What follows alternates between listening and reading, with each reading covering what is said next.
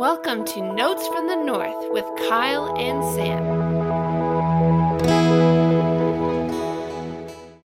Welcome back to another episode of Notes from the North. Kyle and Sam here, and Kyle, how are you feeling? How are you doing after that game? I'll tell you, immediately after that game, so my brother was texting me, my dad was calling me. Neither of whom are football fans. I'm really the only football fan in my family, but I mean, they both tuned in, and man, they were nervous. They were excited. My heart was beating. My heart was just and beating for like a little while afterwards. Like you think there was like, I don't even know what, some sort of like really serious, scary incident, and I was just really like kind of worked up. But I was feeling good, and it was good to get there. You know, if you were to ask a Vikings fan, say, what are the two things you want to see this season? They'd say a lot of Vikings wins and a lot of Packers losses. And so when you can combine those things into one game, especially like that, that feels pretty freaking good. So I don't know what you're basically 1 foot in, 1 foot out. And coming into this, Sam, you would have described yourself as a Packers fan. So how did you feel after watching that game? Yeah, I don't know if we've exposed that on the podcast yet. Only about 10 times. Yeah. My Packers fan was very light, and I was more of a Brett Favre person than an Aaron Rodgers person, but not that I dislike Aaron Rodgers nearly to the extent that I know Kyle does. Yeah. I have bad news that I felt like as I was watching that, I felt like I was like a fan, and I started watching the game with my family, and my dad just asked a simple question. And I just like went off on all the information I know about the Vikings, and I was like, oh, dang it. Like, I think I'm in. I'm going to continue to try to not. But that, like, I do want to thank you and thank the Vikings just because they always make it fun. I like death taxes and the Vikings making a game close, regardless of what the circumstances are that we feel like mid game. Like it is always fun. If you fully hop over, I can't guarantee that you won't have your heart broken. In fact, I think it's likely you will, but I can pretty much guarantee you won't be bored. No, it won't be boring. No, never boring. Like maybe sometime this year we'll get a game that like results in more than a couple scores. I know that it has been the one game, but it's a lot of fun. And it is unique every single week. It's just there's a new way to make it work. So you know what? Let's get into it. I texted you jokingly, and we've titled this episode "Never a Doubt." Exactly. Felt pretty confident all the way through that one. That's right. Exactly. 5-5 and feeling fine. Exactly. So definitely, like yesterday feels great. Like it feels great coming out of it. I know we talked a little bit about this 4-game stretch coming out of the bye, and while that looked in doubt at one point about going 2-2 coming out of that bye, they did it. They made it happen. So after that stretch, we're going to look back now. Should we feel like this is mission accomplished? Probably yes. Like it still feels, the season has felt like so many missed opportunities in a lot of ways. If you're a Green Bay fan, you're probably saying, oh, missed opportunities. If our safety just made that interception at the end, if we didn't have that roughing the passer penalty on the interception down in the red zone, if we did, you could literally do that in pretty much any close game. You could say like that was a deciding factor, that big call by the referee or that misplay by our defender or whatever the case may be. You can only say that. And so I always look back, especially I am disappointed still in the Baltimore game, but we always knew Baltimore's going to be tough. You're on the road, Lamar Jackson. Harbaugh's a good coach. I know a lot of fans don't like the Harbaughs, especially John Harbaugh's brother. But in any case, they're good coaches, right? Like they know what they're doing for the most part, I think. And so I don't know. I've kind of mostly made my peace with it. But that being at home, coming off a bye against Cooper Rush, that one still stings, right? And then we're at 6-4, and then Green Bay's at 8-3, and you've got an outside shot at clawing your way back in, right? Maybe if you can shrink that lead to just one game with 2 or 3 left, and you're saying, man, oh man, we might have a shot at the division here, right? And then a home playoff game. But in any case, that ship seems to have sailed. I don't think we're going to win the division. I think the best case scenario for us is making the playoffs as a wild card team. And so what I will say is it's better to hit this 7-game stretch with a certain degree of momentum. We're on a little mini winning streak. We're 2-0, right? And so maybe you're feeling good heading into these tough games, or I'm saying maybe important games is more accurate. You kind of feel like you have a little bit of momentum, whereas you could have very reasonably said, we beat Dallas, we beat Baltimore. Okay, we get the edge of both those games. And then it would have been perfectly reasonable for us to lose on the road against the Chargers and then lose to Green Bay, because frankly, they're probably a better team than us right now. But we found a way to beat them, so that's great, right? So if anybody asks, we're the better team. So that's not what happened. It was the exact inverse. And so perhaps you feel better about this final stretch because you're at 2-0 over these last two, 5-5 overall. You're feeling fine. And pretty important game coming up against San Francisco. Yeah, for sure. It is interesting because I think you look at both of those Baltimore and Dallas games and you say they're both winnable, but I think it's easy to look back and like, man, oh, those were games that could have had and you didn't. Yep. But I still will say that, like, the recency bias, in the sense that we like now coming out, you're on a 2-game winning streak coming out of that 4-game stretch, and like while you could have won those 2 games and lost then against the Chargers and lost against the Packers, do you really feel better about that? Like, exactly. I would say probably not. And like if you circled all those games and you said which game would you like to win the most, not that you're most likely to win, but like to win the most, Green Bay. You're saying Green Bay. 100%. And so to be able to do that and be able to come out 2-2, obviously it would have been great to have done more. And the what if game never ends for sports fans. So exactly, you got to let that go a little bit. But yeah, I guess you look at the Green Bay team yesterday, and there's a lot of really good pieces, and they do a lot of things well. And like, it's just a very good team, very good defense. We do know that they were shorthanded a little bit. And so I guess I wonder for you, how much stock do you put in the fact that they were shorthanded yesterday? Yeah, a little bit in that, like, so David Bakhtiari is very, very good. Like, he's arguably the best tackle in the NFL. Za'Darius Smith, we know, is very good, and he's had our number in the past. Jair Alexander, Packers fans will tell you that he's capable of hanging with Thielen, but of course that's not true. But he is a good corner, and he would have made a difference for them because Stokes just got shredded out there. And so they were missing a lot of impact players, and there were more players. There's Rashawn Gary, Aaron Jones. They were missing a lot of talent, right? And so I'm sure Packers fans kind of feel like, yeah, we lost, but look at all this talent we didn't have, and we almost won, right? And so the counterpoint to that is, well, still you lost, and we had all kinds of injuries last year, and no one's feeling bad for us, so screw you, right? But like, and then also this year, we don't have Danielle Hunter, we don't have Michael Pierce, we don't have Irv Smith, right? And and several of our guys are just coming back from injury, right? Getting their feet underneath them. Patrick Peterson, Anthony Barr missed last week. Harrison Smith was off for 2 weeks. Maybe he doesn't have his lungs yet and just kind of being in the rhythm. So we are missing legit talent as well. So to a certain extent, like, I acknowledge the fact that Green Bay is missing elite talent and probably a little bit more than the Vikings. But the Vikings were dealing with similar issues, and they happened to win. And no one was feeling bad for us last year. So I'm just saying, you know what? This is a good win. And I suspect when we play them later in the year, I believe our last game is against Green Bay. And of course, we'll be on the road because we just played them. Or maybe it's their second last game. In any case, second to last game. Yeah. Okay, there you go. So, but towards the very end, we play them again, right? Yeah, the last game against the Bears. That's right. In any case, they're going to be more difficult, I suspect. At that point in the year, I think they'll have that talent back. The pass rush had a few good moments yesterday, but they certainly weren't elite.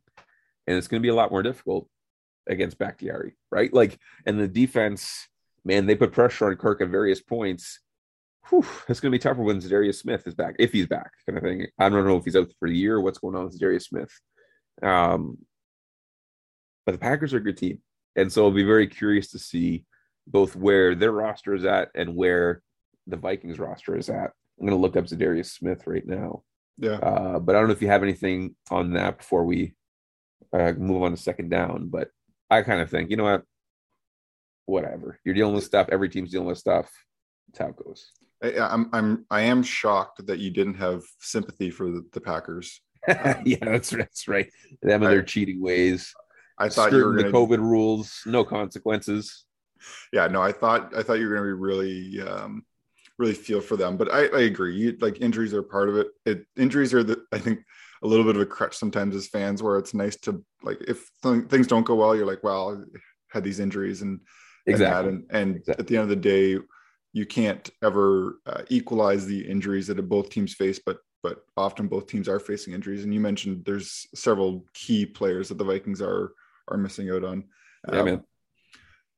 Before we transition here to the second down, I did want to revisit a comment you had made a couple weeks ago about Zimmer and calling the defensive plays. I know that was kind of your creative solution to, hey, you know what, we're not it doesn't make maybe sense to fire the coach right now, but something needs to change. And so you talked about Zimmer maybe not turning over play calling on the defensive end.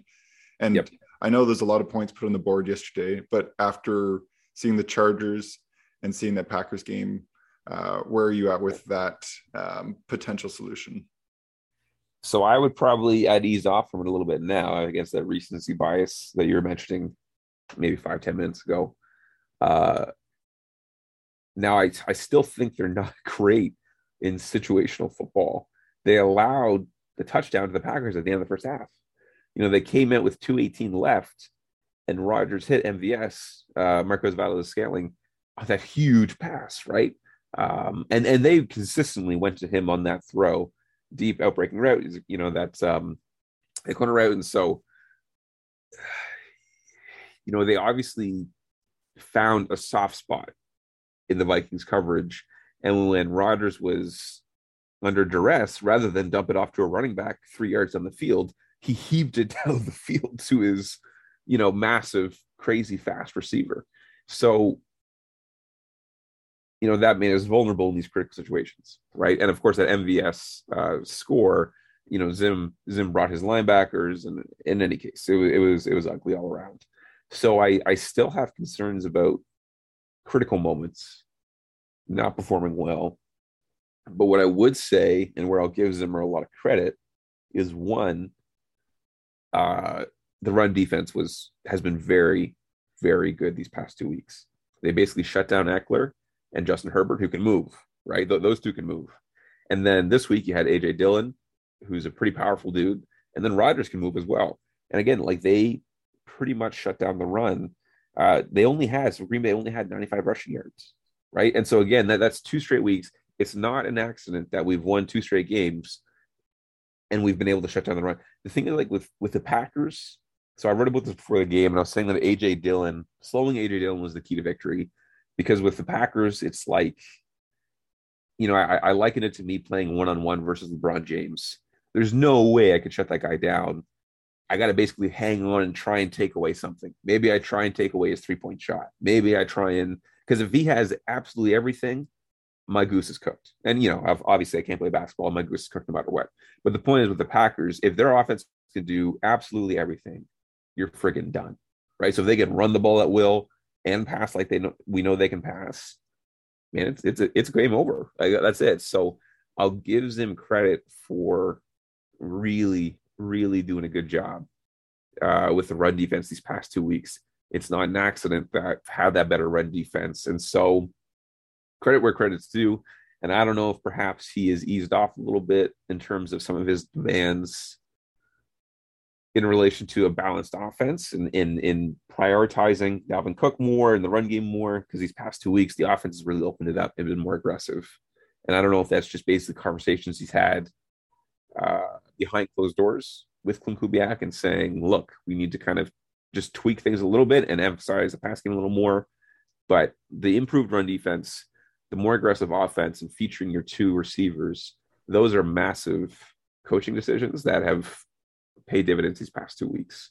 And so I'll give him credit for that. I still have concern about the critical moments. And I do wonder sometimes if in those critical moments, a head coach who didn't have those responsibilities perhaps could intervene.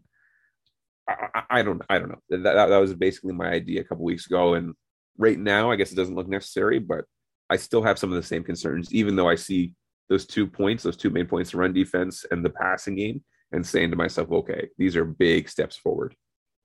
For sure. I think I would say more of the Chargers game, but a little bit here too, that there was some like serious, like the game planning the defense had was just significant. Like you look at even the Chargers last night putting up 41 points, and Ekeler, like he had 4 touchdowns. Like they did a very good job, that defense did last week, and to an extent this week. Like obviously 31 points is a lot, and you said there's some situations. Although looking at that MVS touchdown at the end, that was actually like it sucked, but it actually, like, the timing was fantastic in the sense that it's like first play and you get the ball back and you got lots of time to do a drive. And so I think that I understand there's still some concerns, but things have improved. So definitely. That's good. So let's get into Kirk Cousins. Let's get to second down. We love talking about Kirk Cousins here. Let's just put it simply, what do you make of his performance yesterday? So if you just look at the bare bones stats, you would say that Cousins played exceptionally well. So he's 24 for 35, 341 yards, 3 touchdowns, right? And if I'm not mistaken, correct me if I'm wrong here, Sam, but did all 3 of those touchdowns come on third downs? Ooh, that's a good question. So because it's like not every play is made equal, right? Like, and so doing this at these certain moments is a big deal. Getting touchdowns on third downs, that is extremely important, right? Like, and so I'll give him credit. Now, he had the fumble lost, he had the interception called back, and I'm giving him a freebie on the interception called back, in that it was a legit roughing the passer. It was a helmet to helmet, 100% clear. That was a penalty. It got called back, and so you know what?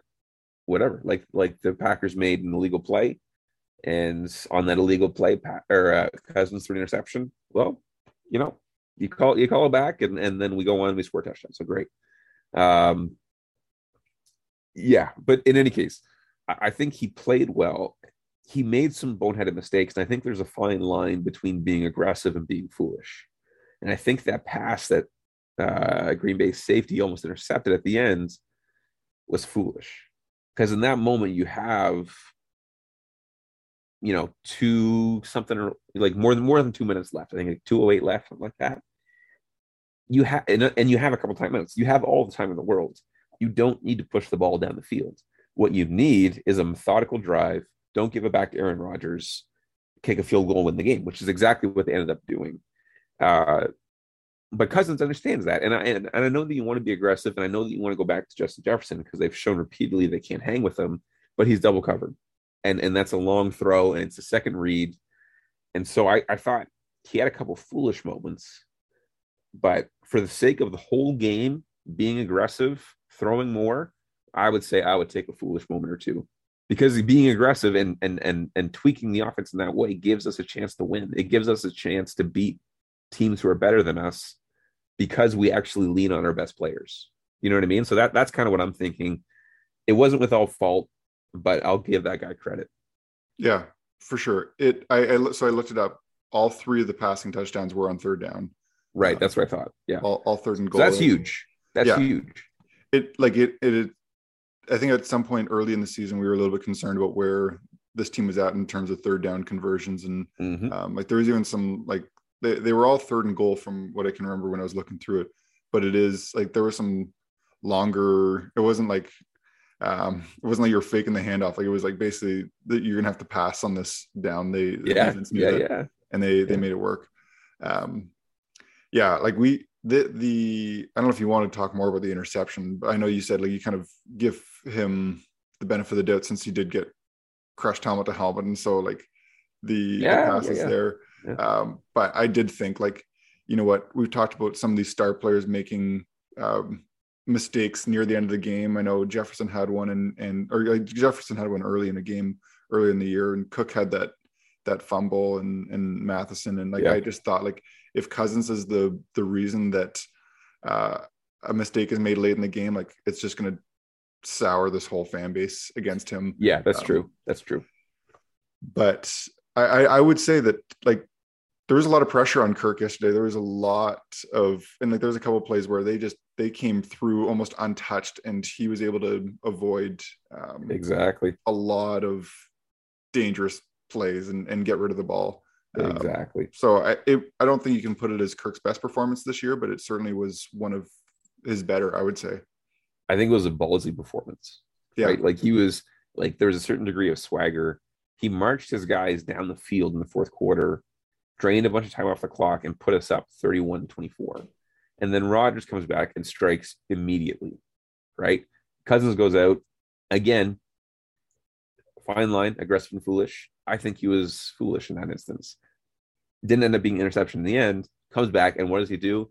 He does exactly what he's supposed to do. He marches us down the field, gets us really, really, really, really close for that field goal. He can kneel it down, drain the clock, and give us a chance to win. So he orchestrated two clutch drives there in the fourth quarter. And so, you know, it was ballsy performance. Like he easily could have been rattled by Rodgers making that play. He easily could have been rattled by, you know what, that throw I just made, interception. And, you know, and at the end of the first half too, and this goes as much to Clint Kubiak as it does to Cousins, but at the end of that first half, they had like 30 seconds left. They got the ball back. They actually went for it, right? Like we thought he completed that pass to KJ Osborne like 40 yards down the field. Now it ended up being a touch inaccurate. It was probably half a yard far out for Osborne to be able to corral it. But man, good on Cousins for freaking going for it, right? Like, because in the past we wouldn't have done that, right? Just even a few weeks ago we wouldn't have made that move. And so I give Kubiak credit for making that play call, and I give Cousins credit for trusting his wide receiver 3 enough to actually rip the ball in there and give us a shot. Because if you make that 40-yard catch, I mean, maybe we don't get a touchdown, but we get a legit shot at marching down for a field goal, right? So, and then they were 9 for 13 on third down. I mean, you know, I'll give him credit. He isn't without fault, but man, oh man, I'll give him credit for the performance. For sure. I don't know if you had anything else you wanted to say on Kirk Cousins, but I did want to, just in wrapping up the talking about it, because it feels a little bit like we're talking about the offense, and just to highlight Justin Jefferson and like, man. There's a lot of things he is. It feels like one of the things that he is that I notice is like a safety net. Like it's like when you need that play on third down, you go to him. And there's times where I watch elite receivers, and I think we can, like, without bias, I think we can safely say that Jefferson is in that category as an elite receiver. I know everyone talks about like you got to define what elite is, but like I think that his name belongs in maybe the top 10, top 15 if you want to be safe receivers in the league. It's like one of these things where I almost wonder if like they're getting the ball more, especially the last couple of weeks, but it's like you almost wonder sometimes when you see a receiver so continually beat coverage, if you should even get him the ball more than you are. I don't know if you have any thoughts on that. So I would, and again, I'm as biased as it gets, but I would say forget top 15. He is for sure top 10 and possibly even top 5.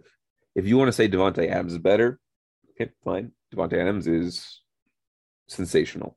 If you want to say that DeAndre Hopkins is better, okay, fine, right? And you might even be able to convince me on someone like Cooper Kupp, perhaps, or you know, maybe even Stephon Diggs is better at this point. But man, oh man, if he isn't at the very least in that 5 to 10 range or that 6 to 10 range, I mean, he's a perfect fit for the offense. The crossing routes, he can go deep. He can get the short passes, move the chains. He's just, and the one thing he doesn't get enough credit for is his toughness, right? Like he will churn his legs and pick up extra yards. He is lanky, like he's long and he's not very bulky, right? Like he's not built like Calvin Johnson, but he's strong, right? Like he's competitive. And so to me, I couldn't think any higher of Justin Jefferson. Like I think he's already a top 10 receiver in the league. And what he's doing, I mean, you're basically you're talking about him alongside Randy Moss. Like the things he's doing in his first 2 years, he is surpassing Randy Moss's numbers. Which, if you ever surpass Randy Moss, you're doing something right. I mean, this kid's only a year and a half into his NFL career. It's hard to believe how young he is, right? Like he's still just like a baby, right? Like he's only 22, right? He's not even 23 years old yet. So, oh man, sky's the limit for this dude. Yeah, no, a lot of fun. And I know that I continually see like screenshots or like clips where they take things where he's open and like Kirk doesn't get him the ball. And like, it's just, there's factors that play into it. And like a quarterback's not going to be perfect.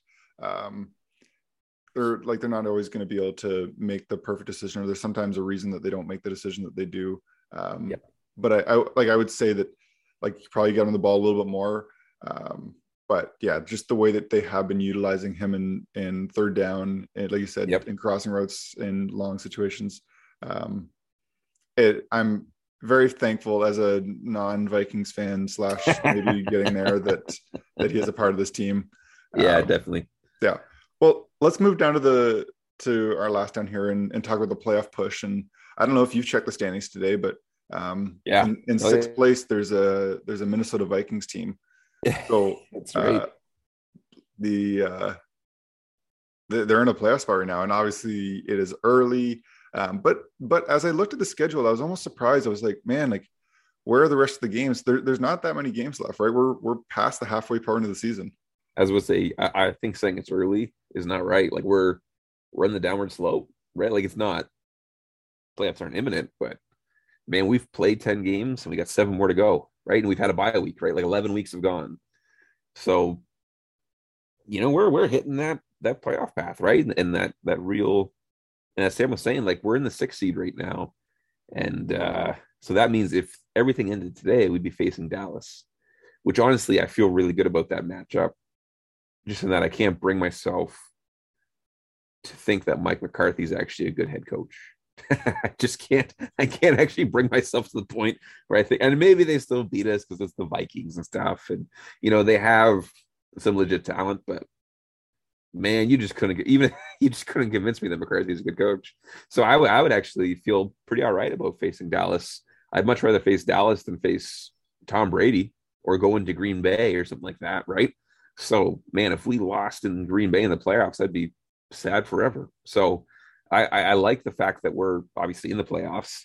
And this next game, which I don't know if Vikings fans are kind of underestimating San Francisco. We certainly shouldn't be. But we're facing San Francisco, who's also 5-5 in the NFC. And so if they beat us, they're going to leave progress and get into playoff position and probably drop us out, depending on what happens with New Orleans, I suppose. But yeah, this upcoming game of San Francisco is huge because they're 5-5, we're 5-5, fighting for the same spot, and it's going to be interesting. It really is, and I remember like we've kind of broken down the schedule into first 6 games, or like how we went first 4 games and then this next 2 and then the next 4 games. You can look for easier games, but there's really not like an easy point in a schedule usually. I know some teams get to play teams, like the Bills. I remember like they're like playing these teams like they get the Texans and the Jaguars, and even the Dolphins have been brutal this year, and the Jets. And it's like there are some easier teams, maybe more in the Eastern Conference. But Eastern Conference. Sorry, you're a hockey fan. Eastern Conference. The AFC, and that doesn't even apply to hockey anymore. Well, no, it does. Okay. To an extent, but that's funny. I thought that I guess it's not. They're certainly not broken down geographically. And the AFC versus the NFC. Yeah, right. Exactly. There you go. So, all that to say. Like you look at the San Francisco, and I know we don't want to get too far ahead of ourselves, but like you look, maybe you break it down in the next 3 games. You got San Francisco, you got Detroit, and you got Pittsburgh. And to make the playoffs, I think you need to win basically all those games, or very close to it. Go 2-1. Yeah, right. Like you got the Bears twice, you got Green Bay again, you got the Rams. The Rams and the Packers are going to be two tough games, and I like a division rival against Chicago. Like, I don't know. Maybe you've got a different opinion. Chicago always plays this tough. Yeah. Right. So I consider both their Chicago games as being very, very difficult. They should be winnable because I don't actually think Chicago is a better team than us. And I think Matt Nagy is a lousy coach. But they're going to be difficult no matter what. If we went 2-0, I wouldn't be surprised. If we went 0-2, I wouldn't be surprised. On the road against the Packers, I expect to lose. Playing the Rams, frankly, I kind of expect to lose. Right. So, like, I do see what Sam's saying there in the sense that, like, you kind of feel like you need to do really well here. Right. The Lions shouldn't be scaring anybody. We should, emphasis on should beat the Lions. The Steelers at this point shouldn't be scaring anybody. I know it's a short week for us, but it's a short week for them as well. We happen to be at home. That at least gives us a little bit of an advantage, especially it's a Thursday night game, I believe. Yep. We should beat the Steelers, right? They're just not the team that they used to be. The Niners make me nervous. But the one thing that's kind of interesting, if I'm not mistaken, so the Niners are 5-5. They're 1-4 at home. They're 4-1 on the road. And so I don't know if that's just basically a coincidence or if something about being at home. I don't really know how to explain it, but I did notice that they're 1-4 at home. The Vikings, of course, are going on the road now. We're on the road for the next 2 weeks against the Niners and then against the Lions. And so if we can win this game, that would be huge. I think best case scenario, realistically, for the Vikings is going 10-7. And I think if you go 10-7, you probably feel pretty good about the year overall. That's probably about right, given a couple of the heartbreakers and a couple of the bad breaks. 10-7, all things considered, would be pretty good. I think 9-8. Does that math even make sense? Yeah, 9-8. I got to do the 17 games in my head. Might get you into the playoffs, but you don't feel great about that. I think 10-7 really ought to be the goal, and in that instance, you're going to probably have to overcome the Bears and or steal one of those games against either the Rams or the Packers that you really shouldn't win, probably. But 10-7 to me is what I have my eye on. And if you get to 10-7, I think you almost certainly have a playoff spot and a chance to play into January. For sure. Yeah. The thing with the NFC is that there are more, like, there's not the bad teams, but there's a lot of teams that are going to average just hanging around there. That's exactly right. Yeah, exactly. So for sure, I think 10-7 is the goal. And I know at the start of the year, I think that was kind of where we had projected this team a little bit, like 10-7, 11-6 maybe. And and so if they could do that, that's great. And so I think San Francisco is a great test for this team. It is very good test. Yeah. And those are the teams, like, I think we, like, the last few weeks you've been playing teams that realistically I think you could say are better than the Packers or the better than the Vikings, or at least the Packers are better than them. The Chargers are kind of around that. Them and Baltimore and Dallas. And now you're going to get to play some teams that are about your skill level or just below, and you need to like the Vikings seem to match up sometimes in terms of the skill level that they're playing against. Exactly. And, they can't do that. So no, exactly. Please don't. Like, we should beat the Lions like 40-3. You know what I mean? In theory. But then it's going to be like a 17-16 game or something like that. Yeah. It would just be nice to again have a win that's a little bit more. But I will say that a little bit more than just a one-score game. But I will say that I think the San Francisco game will be good, and so hopefully they can come away with a win, because it does feel like to get ahead, to have a winning record for this team would be the first time they've had a winning record this season. Yes, sir. Right. So that's right. So that would 7 games left. It's not a whole lot that we got left. Totally. Like, now is the time to get healthy, and now is the time to really solidify that offensive and defensive identity and lean into it. And if they do, then they have what it takes to actually go 5-2 over this next stretch, right? They do, right? We'll see. The Vikings have never been bound by what they ought to do, right? So we'll just see what actually plays out in reality. Yeah, one game at a time. Exactly. Yeah. Good. Well, we can Odds and ends. wrap up there. Yep. Got the Wild. You know what? I was trying to scan through today, and the Wild just have so many storylines. So Definitely. I won't go into all of them. I know like Kevin Fiala has struggled, and I know at times he's been bounced off the first power play unit, and then he wasn't on either power play unit, and he just seems a little bit snake bitten right now. Does score a goal last night.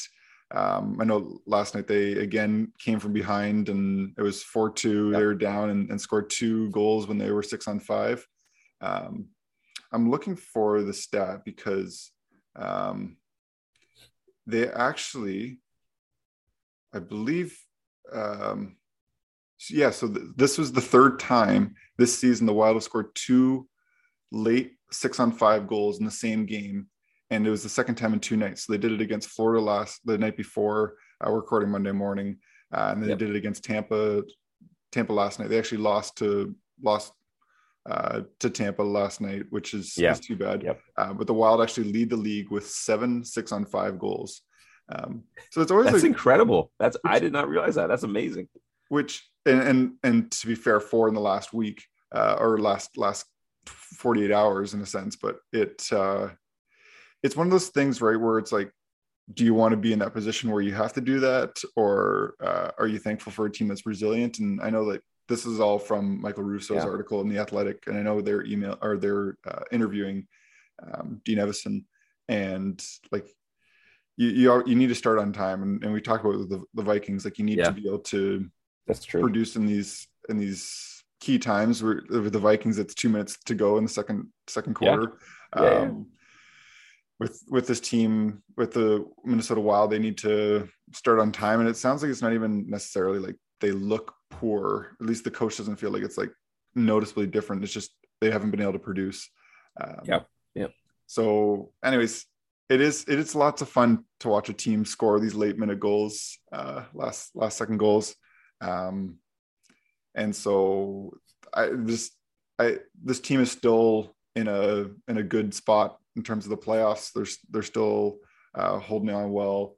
And so I don't know, it's this balance of like, you can be nitpicky as a fan, but at the same time, the results are there.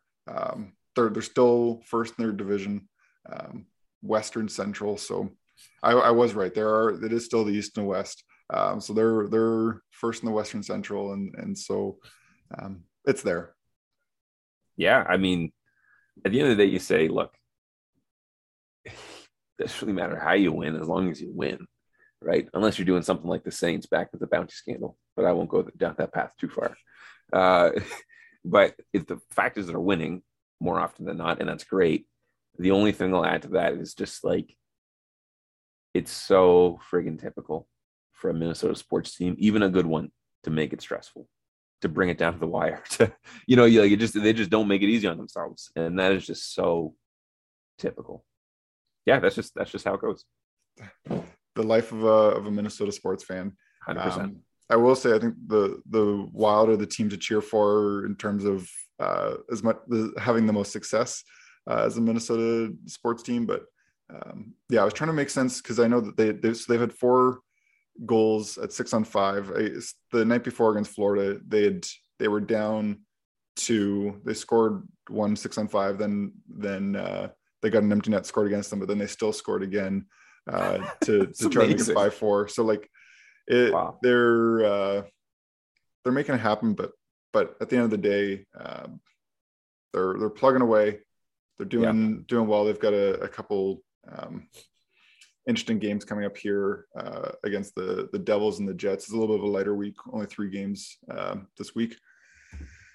But that's it from the Wild. There's lots of different things that want to talk about goaltending. There's even an interesting situation with the opponent they were playing against Dallas this week, and a guy was supposed to play in front of his family. And did you hear the story? I was reading about that. It wasn't a Wild story in the sense, but it was in Minnesota and against the team they're playing. And I've seen some different reporting, and as you get more and more information, things do make a little bit more sense, but it's still tough. So definitely. That's it for me. Kyle, want to just give listeners a little plug into where they can find some of your writing as we wrap up? Yeah, it's mostly at PTSD.com these days. And so head over there. If you like Twitter, I don't know why you would, but if you like Twitter, then you can find me at Vikings Gazette on Twitter. And I don't know, there'll be stuff on there, I guess. I personally don't think you should do Twitter, but you should live your own life, I suppose. Yeah. Not here to tell you what to do. Exactly. But Twitter is a fascinating world where it's a great spot to get information and can be pleasant to interact, but more often than not, it's garbage. So it's just terrifying some days. Good. Well, we'll wrap up there. Thanks everyone for listening, and we'll be back to break down the 49ers next week. Thanks so much.